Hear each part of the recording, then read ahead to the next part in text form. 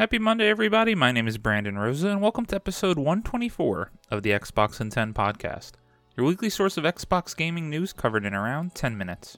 Every Monday, this podcast covers new game releases, the previous week's gaming news, and we all learn an Xbox-related fun fact together. Do me a favor, the show is on YouTube and podcast services around the world, so please subscribe on your favorite, and then leave a review. Xboxin10.com, no numbers, is your quick source for links to all of our podcast destinations and social media profiles, which you can follow at Xboxin10. To start, let's talk game releases. The big games out last week were Alan Wake Remastered, Wasteland 3 Cult of the Holy Detonation, Nickelodeon All-Star Brawl, and Far Cry 6. The games coming out this week include Monster Crown, NHL 22, Back 4 Blood, Demon Slayer, Kimetsu no Yaiba, The Hikonomi Chronicles, Caddy and Batty, The Spirit Guide, The Rift Breaker, Doctor Who, The Edge of Reality, The Jackbox Party Pack 8, Godstrike, Ring of Pain, Murder House, The Good Life, Crisis Remastered Trilogy, Gleylancer, and Ancient Stories, Gods of Egypt. Coming soon to Game Pass, and we have some games to talk about now. Available now on Cloud Console and PC, you can play The Procession of Calvary and Visage. On October 12th, you can play Back 4 Blood on Cloud Console and PC. Very excited about that one.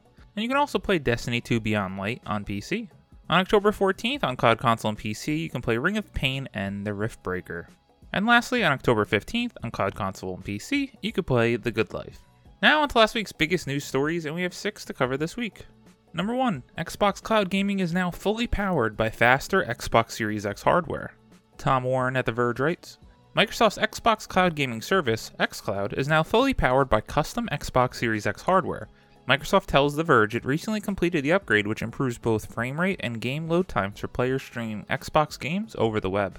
While Microsoft has moved Xbox Cloud Gaming to 1080p and 60 frames per second streams in recent months, the company has yet to unlock the full potential of the custom Xbox Series X hardware to deliver 4K streams. It's not clear when this will be available, but Microsoft has been moving towards delivering Xbox Cloud Gaming beyond just mobile devices and browsers. Microsoft is currently working on a dedicated Xbox app for TVs that will allow Xbox players to stream games without a console. Standalone streaming devices that you can plug into a TV or monitor are planned, and it's also reasonable to assume that there could be further upgrades to the Xbox Cloud Gaming resolution to match this TV push. Getting the newest and latest greatest console into the cloud so we can use that to power our cloud gaming experience is huge. This is only going to help get it more mainstream as it will function better. In my time, I've had mixed reactions to cloud gaming. While I think it's really cool, some of my experiences have been better than others. Just make sure to play the right game. Maybe don't look for that first-person shooter that you need those Twitch quick reactions to. Maybe turn-based, or something more like Peggle, which I've been recently enjoying on cloud gaming. Number 2, Grand Theft Auto The Trilogy, the Definitive Edition officially announced. Matt Kim at IGN writes, after many leaks, Rockstar Games has officially announced the Grand Theft Auto The Trilogy, the Definitive Edition, comprising Grand Theft Auto 3, Vice City, and San Andreas. The updated games will be released for PS5, PS4, Series X and S, Xbox One, Nintendo Switch, and PC via the Rockstar Games launcher, quote, later this year, end quote. Mobile ports will follow next year.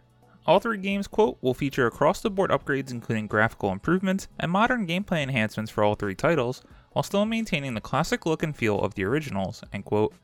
More details will follow in the coming weeks. Rockstar has not yet confirmed that the games will be released as a single package, as individual titles, or both. The existing versions of all 3 games will be removed from digital storefronts next week.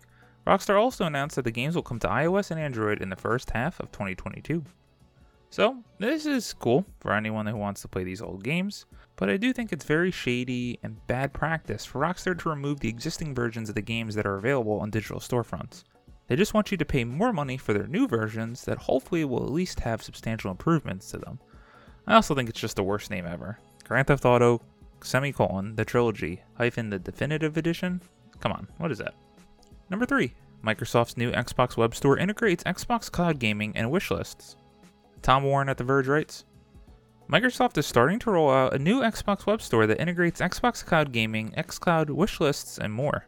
The new Xbox Web Store includes buttons to add games to wishlists, quick access to redeem codes, and full Xbox Cloud Gaming integration. If you're an Xbox Game Pass Ultimate member, you can simply click play on a supported game and it will instantly stream from the web. Twitter user Tame Lucas first spotted the new Xbox Web Store yesterday, and it only appears to be live in Canada. It's very different from the usual Microsoft Store listing and has a design that's similar to the rest of the Xbox UI. You can also use the web store to quickly install games to an Xbox console you own or buy the game as a gift for a friend. You gotta give credit where credit is due. This is Microsoft trying to keep that commitment to PC gamers about improving their gaming and Xbox experience on PC. The previous Windows Game Store was horrible. Get more like Xbox. I think they had a great redesign with the launch of the new console. It's great, it's functioning, it works quick. Get it across the board. Number 4. Destiny 2 will lose the Forsaken expansion to the Vault. Logan Plant at IGN writes, Bungie has announced that the Destiny 2 Forsaken campaign will enter the Destiny Content Vault early next year.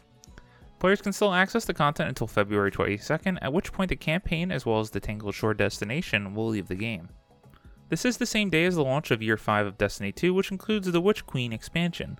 Bungie says that Forsaken's departure also makes way for new features including weapon crafting, a legendary difficulty campaign option, a new weapon type, and more.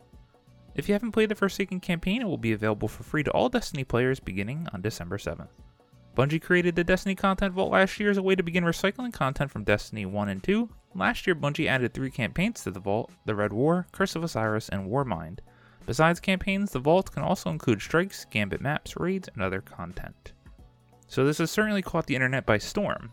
If I paid for the Forsaken expansion, which I personally did, why can't I play it after February 2nd? And I think we all just need to accept the fact that it's a live service game, and this is for the betterment of the game as it continues on. The small percentage of players that were going back to the Forsaken simply do not outweigh the number of people that are there for the newest stuff looking and playing as good as it can be. I do realize that I need to get back on my Destiny 2 grind well before so I can replay all this content, otherwise I'm going to miss out. Number 5. Now all of Battlefield 2042's next-gen digital editions include cross-gen access. Jay Peters at The Verge writes, EA is making Battlefield 2042 a little bit more accessible across generations. The company announced Tuesday that the digital standard edition of Battlefield 2042 on PS5 and Xbox Series X and S now includes the cross-gen bundle, which gives you access to both the PS4 and the PS5 or the Xbox One and Xbox Series X and S versions of the game. Previously, the cross-gen bundle was only available with the more expensive digital gold and ultimate editions of Battlefield 2042. It's important to note that this cross-gen benefit has only been added to the digital standard editions for next-gen consoles. If you buy the digital standard edition on PS4 or Xbox One, where it is $10 cheaper than it is on the PS5 and Series X and S, you won't get the cross-gen bundle. The cross-gen bundle is also not an option for any physical copy of the game. While this is something that simply should have been there from the start, don't make me pay for backwards compatibility or buy the more expensive edition to unlock it. It's simply bad business and bad practice for the consumer. And number 6. Ghost Recon Frontline, a free-to-play battle royale, announced by Ubisoft. Matt Purcell at IGN writes, Ubisoft has announced Ghost Recon Frontline, a PvP first-person shooter that will be free-to-play. With support for over 100 players, it's an objective-focused spin on the incredibly popular battle royale genre. Public playtesting will begin this month, but a full release date has yet to be announced. Ghost Recon's Frontline's flagship mode is Expedition, in which 102 players are divided up into teams of 3 to battle for victory on an island map. To win, a team must find and claim 3 pieces of intel, which will allow them to then head to a designated drop zone and extract from the map. When the extraction helicopter is called, though, other players are alerted and then have the chance to attack and steal the team's extraction in order to claim victory for themselves. It's an objective design that sounds like a blend of Ubisoft's own Dark Zone from The Division and Crytek's Hunt Showdown. Ubisoft also notes that there are other tactics that can be used to win.